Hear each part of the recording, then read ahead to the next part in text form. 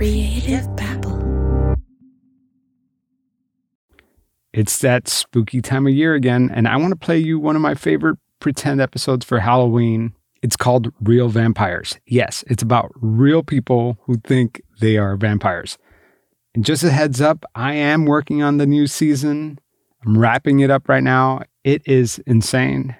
All right, without further ado, here's the episode. Happy Halloween. John Browning is used to getting random calls from strangers. This happens at least once a week, and they say to me that they have supernatural powers, that they are a vampire, they want to meet other vampires, they want me to lead them to them, and that they live quite a long time. I'm just like, I don't even respond to those emails. Yeah. I mean, how can you tell the difference? How can you tell if someone's for real or trying to pull your leg? Well, with her, it was very sincere. John Browning is talking about a woman we're going to call Christy. She wasn't looking to be found. Not even her partner knew what she was. Christy confessed to John Browning that she has an uncontrollable urge. An urge that starts with a hunger that no food can satisfy. A thirst that only one thing can quench. Christy claims that she is a real vampire, but her secret could never get out. She was in the middle of a court battle with her ex-husband for custody of their child. And she knew she had to keep her need for energy on the down low, because if her husband got wind of it, that he would use that in court against her. And she would probably not get to see her child, or at least not without court supervision. But why John Browning? Why would someone like Christy turn to a random stranger for help? You see, John Browning has become a kind of expert in so-called real vampires. He's studied them for years. In fact, he's considered one of the go-to guys on the topic. For part of his doctoral dissertation, John Browning studied, observed, and interviewed dozens of people who self-identify as vampires. On today's episode, we're going to talk about real people who claim to be vampires. I'm Javier Leiva, and this is Pretend.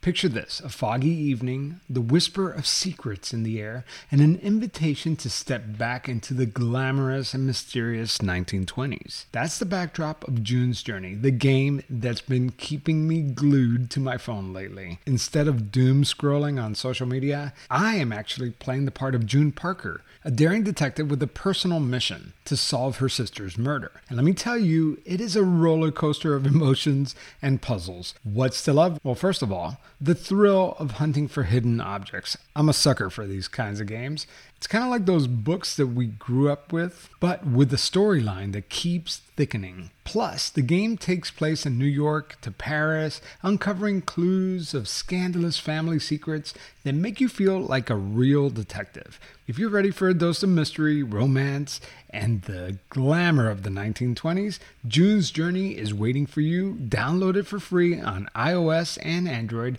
and let's see who cracks the case first.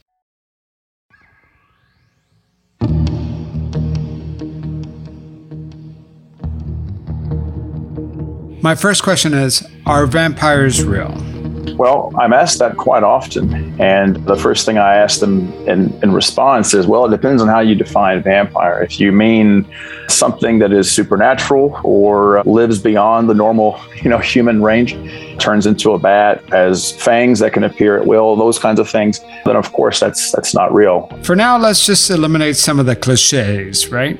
So You mentioned some of them, right? Right. That they're immortal, but real vampires, do crucifixes have any effect on them? When it comes, if you're referring to the human or real vampire community, crosses do not have any effect on them. In fact, I've known quite a few real vampires who wear crosses or who might even be practicing Christians. What about garlic? Well, garlic, I've met a few Italian vampires, and they love garlic. I've interviewed now many, and none of them, to my knowledge or memory, do I recall ever saying they had an aversion to garlic. And what about, can modern day vampires go out into the sun? My first vampire community was in New Orleans. And in New Orleans, quite a few of my vampires actually slept during the day and had jobs that took them out mostly at night. And so all of our meetings were always at night. When it came to the vampires that I studied in Buffalo, there was no really major conception of sleeping during the day and working at night. All right, so we just ran down a list of some of the things that we all think about when we think about vampires. Mm-hmm. But if they don't have any aversion to crucifixes, if garlic doesn't bother them, and they go out into the sun and they're not immortal, then what makes them real vampires?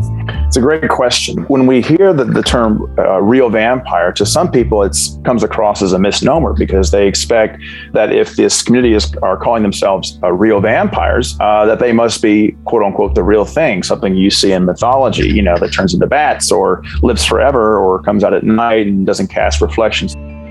For 2 years, John Browning walked around the streets of the French Quarter in New Orleans, recording interviews with people who claimed to be real vampires. Yes, a real-life interview with a vampire, just like in the Anne Rice books and movies. But come on, vampires aren't real, right? Initially, when I heard this, I thought, well, obviously, you were a huge vampire fan or a huge Dracula fan, or you were, a fan of vampire fiction. But it turns out, and this was true across all of the dozens and dozens and dozens of vampires I've interviewed, is they weren't these huge fanatics of vampire fiction. But Browning insists that the people he studied over the years aren't role-playing or performing cosplay. He says this isn't something that they could turn on or off. But what really makes them a vampire is that this holds true with every real vampire that I've interviewed. They begin by telling me the story of how just generally after puberty, they begin to feel like very low energy, very sluggish, no matter how well they eat, if they exercise, if they take, as a teenager, take protein shakes, vitamins, doesn't matter. They just feel really sluggish. And often, quite by accident, they'll come in contact with blood, or they might see a package of meat that their parent is about to cook, and there might be some blood-tainted liquid in it. They'll have this natural compulsion to want to try the blood. And when they do, it suddenly makes them feel like everyone else. It makes them feel like they're at an optimal level of energy. From my research, those who need blood claim that they can't deny their cravings. To go without blood is like depriving yourself of water or air. They claim that the side effects are excruciating. Some say that they feel symptoms that mimic depression. Others say that their health deteriorates or they feel lethargic. Others compare it to having a cold all the time. Some say that the feeling is much more primitive, like a starving animal. Some claim their mind gets foggy and they could become aggressive. That is what defines the real vampire community, is this biological, physiological need to have blood or energy in order to feel energized or feel like the people around them. But what if these people are not vampires? What if there's a simple explanation for all of this? Perhaps they have some sort of emotional or mental health condition? When I first heard these stories, my first thought was obviously it's psychosomatic. With these sanguinarian vampires, they realize they need blood, they take the blood, and they feel like they are a vampire beforehand, and that's what is giving them this new, found energy. They all had the same story. And I thought, well, at least I'll probably find out that they're just all big fans of vampire fiction, because at least that might add to this psychosomaticism. But it turns out you probably know more about vampire and vampire fiction and film than a lot of the real vampires I met. And once I shadowed them for at least a year, and they became comfortable with me, and it got to the point where we would discuss the feeding practices more particularly, because it's something that real vampires don't often talk about as much. They especially do not like to talk about who their donors are, because for the vampires, if they're outed to the public, it's bad for them. It's bad for their reputation. It's bad for them socially. But when it comes to their donors, if they lose those connections, then they have to search for another one, and that becomes a problem. So how do these real vampires get their blood? They would show me the steps that they take when they're extracting the blood. Some sanguinarians will use medical tubing and sterile packs and sterile needles to extract the blood and into a receptacle from which they'll drink it right away. Some sanguinarians will take a sterile scalpel or sharp object out of a sterile pack, and they will clean an area of the skin, and they'll make an incision, and they'll feed directly from the wound. And how often they do it usually depends on the vampire and the quantity that they take. I've seen videos of sanguinarian vampires feeding directly off of another human being. It's strange to say the least, and not at all what I was expecting. Also, I expected them to pierce the skin using their prosthetic fangs. But that's not the case either. The videos I've seen, the vampire slices open a person's skin right above their shoulder blade and sucks the blood as it dribbles out from beneath the skin. A sanguinarian vampire won't just be walking the street like in New Orleans down Bourbon Street and find some homeless person and say, hey, you want to make $20? Let me drink your blood. It's often someone they have to get to know first, someone who doesn't even know they might be a real vampire. And eventually, when they get to know them well enough, sometimes it's a friend. They introduce the idea to them that they're a real vampire. Then perhaps soon thereafter, they might introduce the idea of taking some of their blood. They're sometimes paid monetarily. Sometimes they're paid through sexual favors. Some sanguinarian vampires have to feed every day, some of them just a couple times a week. And there are some that I've met that just take blood a couple times a month. They can also go to specialty butcher shops and get cow's blood. Real vampires aren't necessarily looking to be found. They're very, very private people. They could have been your suburban dad or your suburban mom. Yeah. Right? If you had to pick one out of a room, you probably would pick one of them, even if they weren't wearing the trappings. But for the most part, many of them with their day jobs or night jobs, they could literally be anyone else. They could be a store clerk, an antique dealer, someone who climbs telephone poles to fix wires. I mean, all kinds of different positions that you would never, ever suspect. And this is why I tell people all the time that you probably work with a real vampire and don't even know it, or you pass one on the street every day without ever knowing it. So what happens if they don't drink the blood? I mean, what happens to them then? If they don't consume blood, they begin to feel as they did just after puberty. They feel sluggish, even though they might go to the doctor. The doctor's like, there's nothing wrong with you. We don't find any kind of virus. And when you were doing your research, did you try to rule out other options and look at it from a medical point of view? Maybe they have some sort of disease. I read about porphyria, which is a rare blood disease that leaves its victims dangerously sensitive to sunlight and with disfigured fingers and faces and gums. Porphyria is very, very rare. If they had porphyria, I would have noticed it right away. And for the majority of them said, well, yeah, of course, but they always say no, or that you just, it's psychosomatic. Some of the other vampires, they've learned from others that there's no point in going and asking a doctor because they're not going to find anything. And the doctor does a full blood test and all of it comes back normal, not even iron deficiency. So are you convinced that these people who are claiming to be vampires or saying that they have these vampire type tendencies are real? Well, and by the time I started doing my ethnographic work in New Orleans in late 2009, I knew I was going to think they were crazy or cuckoo or people who just read too many vampire works of fiction and just went one step beyond me and just started drinking blood because they liked vampires. And when it came down to it, and I kept interviewing different people from different backgrounds, different social classes, different religions, different sexualities, the stories were all very consistent. And this is not just people in New Orleans, this was people in Atlanta and people in Buffalo. I definitely believe that they're experiencing what they're experiencing.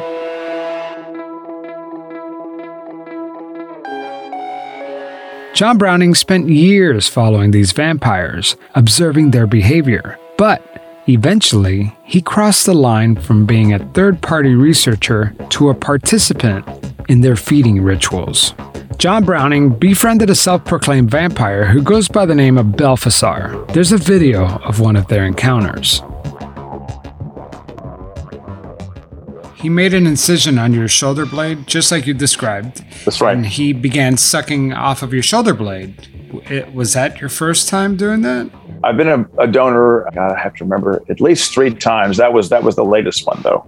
The first time I had blood taken by a sanguinarian is, I think about an hour or 2 later, I suddenly began to feel extremely weak, like just completely zapped of energy. And he didn't even drink that much blood. It's not like I could claim that, it's from a lack of or taking of blood. But later, after we were done with the feeding and we went to a local restaurant to sit at a table together, I mentioned how I was feeling. And suddenly I had all of these faces at my table nodding and saying, yeah, that typically happens after a feeding. When we come back, my interview with a real vampire.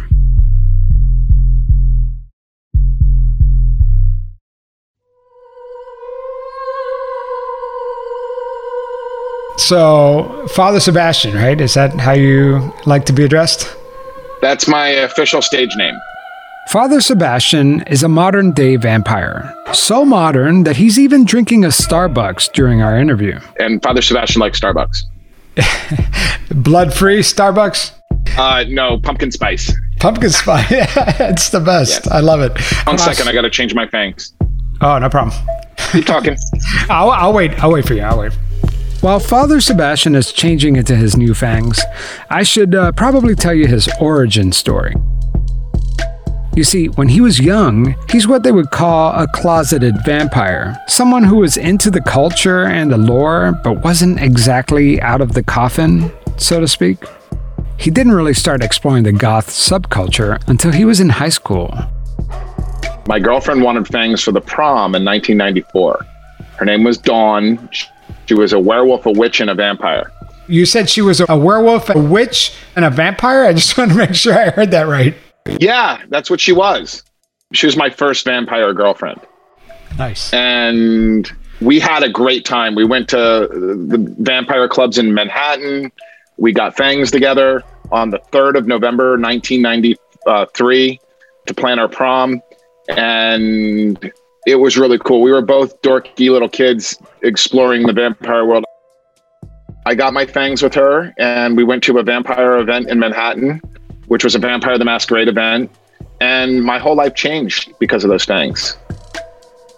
And this is around the time that Father Sebastian started wearing prosthetic fangs. And people kept asking me, where'd you get your fangs? Where'd you get your fangs? They're amazing. I love your fangs. My grandfather was an orthodontist, and I went to my grandfather and asked him to teach me how to make the fangs, and he said, no, I'm not a Satanist. And I'm like, what if fangs have to do with Satan? And my grandfather was just like, no, I'm not going to teach you how to make fangs. His grandfather wouldn't teach him, so he became a dental technician and learned to make fangs himself. These are 3D printed fangs. Oh, nice. I send you a kit at home where I make an impression like this, and the fangs fit perfectly. Do you consider yourself a vampire? I've done everything there is to do in the vampire culture. I've all the different tribes of vampires, from role player to lifestyler to scholar. I've done it all. I've experimented with everything. I follow the old school vampire tradition, where you spell vampire with a Y, Vampyre. Okay. And that is the tradition of vampirism that differentiates the lifestyle and the practice of vampirism, of identifying as a vampire. And vampire with an I is the legend and myth. I've spoken to some people like John Browning that claim that there are real vampires in the sense that they actually crave blood. There are psychic vampires that can suck your energy. Yes. And these are people that are not doing cosplay. That these are people that actually feel like they have a natural urge, this animal instinct to drink blood. Would you consider yourself a real vampire? I don't consider them real vampires. Ah. All right. A real vampire is like Lestat or Dracula. the different types of people that identify as vampires are much, much more diverse than a lot of people think. If you want to talk about people with blood fetish or they believe that they need to have blood to survive, they exist. But are they real vampires? That's the question. There's no such thing as Lestat or Dracula, as far as I know. The concept of real vampires, in a sense, is not real, right? Because there are no real vampires. So who are these sanguinarians? Sanguinarians are people that identify with the need to drink blood, and there's different motivations. Let me make it really clear. There's no medical or psychological evidence whatsoever that they're people that need to drink blood for their mental, physical, or spiritual health. There is none. People who identify as sanguinarian vampires are extremely rare. Okay. And the majority of people that go on TV and claim to be sanguine vampires are doing it for their 15 minutes of fame. I mean, I have done blood play with my lovers on fully consensual things where we've used lancelets and I've drinking their blood. Okay. But that is a kink, and that is erotic, and that is sacred, and that is ritual. But it's a fetish. It is a fetish, but there are people that truly believe they need to drink blood to survive. Let's look at the origins of sanguine vampires. There's been blood drinking in every culture, from Christianity to African tribes to Native American tribes. And is that vampiric? In modern sense, yes. Vampires drinking blood is a very modern thing. Okay. So people that identify as sanguinarians or sanguine vampires have every right to believe in what they feel is right, as long as they do it legally, safely, sanely, and consensual, and not at my events. Father Sebastian hangs around with a lot of self-proclaimed vampires. He says that the only thing these so-called blood-sucking vampires are craving is attention from journalists like me. He says that the truth is that sanguinarian vampires are in the minority. From his perspective, most vampires love life, dressing up, and just want to have fun. We're celebrating our 25th anniversary, and those are the Endless Night Vampire Ball events, which I started to be able to let my FANG clients, because I'm a dental technician, gather and dress up and have a place to go to wear their fangs. And we just did our first event in Salem, and we had 700 people. And it was really beautiful. And out of all those people, most of them are there because they feel like they're part of this community, and they feel like they want to dress up and wear fangs, right, and see good entertainment and meet amazing people.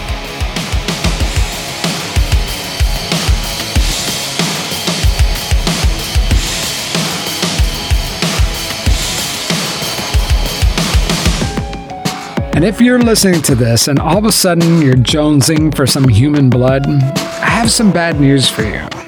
There are a few things you need to know. That's after the break.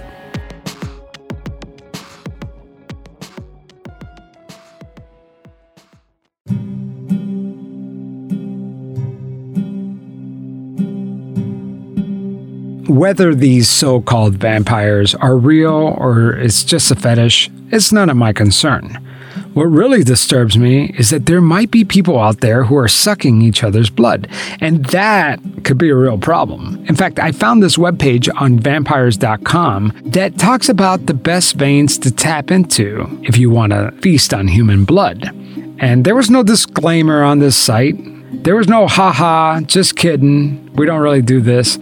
These were real instructions for people to follow if they wanted to take part in this very dangerous ritual. But how dangerous is it? So I called my brother-in-law, Al, who is not a vampire, but an actual doctor, to get his take.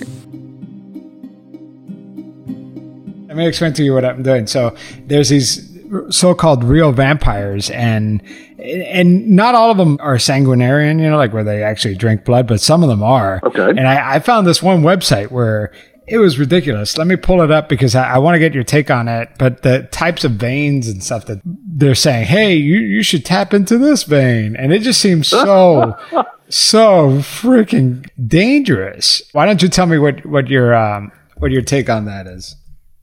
Well, my first concern with tapping a vein, whether to just drain blood or to have blood to drink, would be the risk of infection. The number two concern, if you were really serious about this and drew large amounts of blood over a very short period of time, you'd become anemic. You wouldn't have enough blood, and that would be a problem. Yeah. I mean, there seems to be like no positive side for the donor, for whoever's giving out the blood. So this article on vampire.com lists several veins that you could tap into. They say that the perfect spot is the external carotid artery. You know, that spot between your ear and your shoulder. The external carotid artery. Yeah. Wow. Never in my mind would I dream of accessing that blood vessel to get blood. So if you think from a medical perspective, if you injure a vein, it's going to bleed, but if you hold compression on it, it'll stop. The flip side is if you go into an artery, so very high pressure system, that's what's pumping the blood to all of your organs. And so if you enter an artery, that's when you see, like in the horror movies, when there's like blood spewing across the room and hitting the wall. Right. Like a Quentin Tarantino movie where just a fountain of blood. Exactly. Yeah. So if you decide to get an artery, so yeah, you'll get tons of blood, but it's a high pressure system. The internal carotid is what supplies blood flow to your brain. So that would be a complete no-go on that. You wouldn't even want to think about it. But the external carotid arteries are the branches, the arterial branches that are in your neck and head that go to things like your facial muscles. So, yeah, the external carotid artery would give you plenty of blood, but it probably wouldn't be it wouldn't be a wise choice of a spot to get blood from. I mean, partly because you would be, having to cut into your head or neck to try to find it. And you would need a pretty solid knowledge of anatomy to even be able to find the right spot to get it. Right. And there's so many nerves and other things that are in the head and neck area. You don't have a lot of wiggle room to mess up. I'll put it that way. For me, the way I visualize it, that's the classic place where a vampire would bite you, right? Right in the neck. Absolutely. Below the ear. Right below the ear and the neck. That's the classic spot that a vampire is going to drain blood. Now, the usual thing that I think there is your jugular vein. So big, huge vein, low pressure system. So that's usually, when you think about a vampire draining blood, not that you think about it in the movie, but, he bites the neck. Well, I usually think, okay, probably aiming for the jugular vein. That would give you a great bit of blood return because that's all your blood return from your head and neck going back centrally towards the heart. It's right there next to all the important arteries that are going to your brain. So even though it's a classic location, it wouldn't be a wise spot for somebody to try to access to get blood from. Unless, of course, you were a vampire. Well, and if that blood is going straight into your heart, if you had any type of bacterial infection or anything in your mouth, that would go straight into your heart, right? Right. My brother-in-law, Al, says that if untreated, that infection could actually lead to having your heart valve replaced. And if you don't treat the infection in time, it can spread throughout your whole body. This is typically seen with heroin and opioid addicts. So it could be a really dangerous thing. Yeah, and this website also says and I'm going to butcher this vein's name, but the median cubital vein. Okay, so probably median cubital vein. They're basically talking about the vein where they draw blood right by your elbow, right? Exactly, and that is the classic spot for you to drain blood. I mean, if you go in and you give blood for lab tests, or if you're donating blood, at a blood bank, that's the vein they're going to use. And so that's a very common spot to try to access. And that makes a little bit more sense if you were along the vampire spectrum. To access a vein in your arm is going to be less dangerous than accessing any sort of blood supply in your neck. It makes a little bit more sense, but once again, the people that do it medically are doing it with sterile technique. They're doing it so that you're not going to get an infection out of it. Another artery that they recommend is the ulnar artery, which is in the wrist, the one where you take your pulse. Right. And once again, the problem with that It's arterial. You could risk losing fingers out of that. And then the last one, they say the femoral vein. I'm guessing that's the one behind the knee.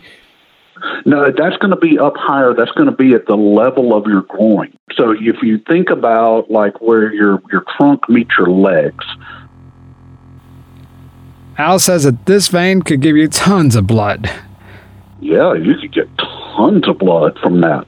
But once again, if you messed up and you had a bleeding complication, you could risk losing a lot of blood in a short period of time. And plus, I mean, that's kind of a spot where that's a little bit too close to things that are personal, where you'd probably want to go in trying to get blood from there. Yeah, and if you're a vampire, maybe that you get your thrills out of that. Yeah, maybe you're into that. And then another place I've heard is some of them try to find discrete areas like the shoulder blade, and they don't go for a vein or an artery, but they just make like an incision or a slit on the shoulder blade, and they swab it with alcohol, and I think that they I guess they put, Listerine to disinfect their mouth. Yeah, even if you tried Listerine to disinfect your mouth. So Listerine's going to cut down on some bad breath, and maybe it'll kill a tiny percentage of the germs. But your mouth is got billions of germs in it. So you're not even going to begin to touch the amount of bacteria that are in there. And so, yeah, you're going to get bacteria into whoever the blood donor is in that situation. You're still going to be at a pretty good risk of developing an infection. So, no, I wouldn't recommend that technique either. So overall, what's your advice to these sanguinarian vampires? I would discourage the practice done outside of a person that had medical knowledge of how to do it safely and with a low risk of infection. I would discourage the practice. But yeah, you know what? Before I called you, that was my assumption, but I just wanted to kind of get a medical opinion behind it because it all sounded pretty crazy to me. So. It does sound fairly crazy, and that's my personal bias because I can see the risks of it from what could go wrong. But I can understand, if that's somebody's thing, then, hey, that's their thing. But, that's true. But you could always go to the butcher and get some pig's blood or some cow's blood, right? Of course. Oh, no, that would be a very safe way to acquire. Obviously, it wouldn't be, if your particular thing is human blood, then you've kind of got a limited number of resources you can get that from. But no, through various ways, any type of animal blood could be safely obtained, and if done correctly, would have a very low risk of causing a problem. You think about things like HIV and stuff like that. I think most reasonable people would agree with everything you just said. It's like the risk is not worth it.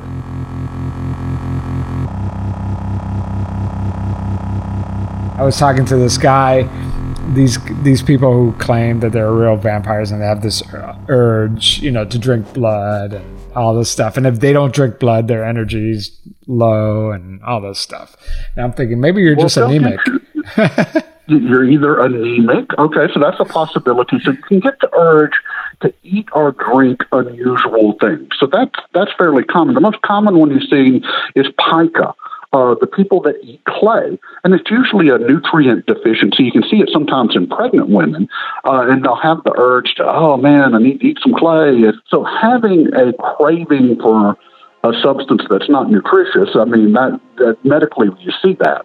A craving for blood is a little bit more unusual. It does make you wonder, hey, are you anemic, and is that part of it? Or is it more of something that's more from inside your head standpoint of, hey, I've determined this is something that I need. Or a psychosomatic, where they think it works. It's almost like a placebo effect. Exactly like a placebo effect. So if you have become convinced that whatever, whether it's blood or a medicine or whatever, cures you, well, your brain's saying, hey, you took that, you're going to start feeling better naturally.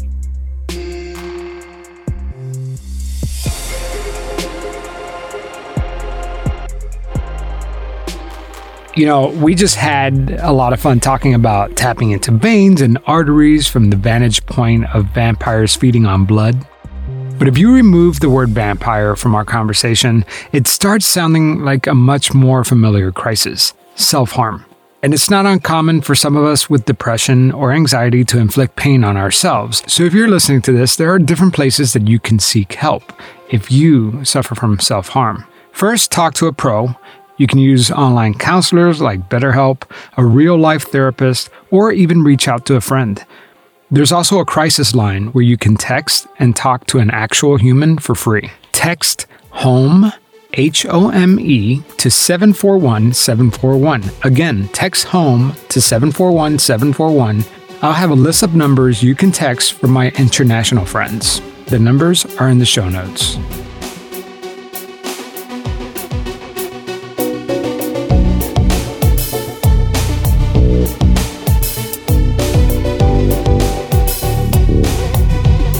You know, this song that you're listening to right now is called Life Affirming, and I also used another track by an indie artist that goes by the name of Sophrosine. If you like this music, you should check it out. I'll have a link to the music in the show notes. The artist is a great friend of mine, and you should really check him out.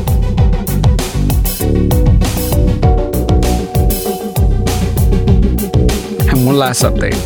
You know, I have another podcast called Criminal Conduct. Well, if you haven't checked it out, there's been a huge development in Season 2's case, one that no one saw coming. And we're going to have an update episode pretty soon. So if you haven't listened to Season 2 of Criminal Conduct, you have to check it out because this one floored me. I'll be back in 2 weeks, this time with a series on hypnosis. What's hypnosis? Is it bullshit? We'll find out.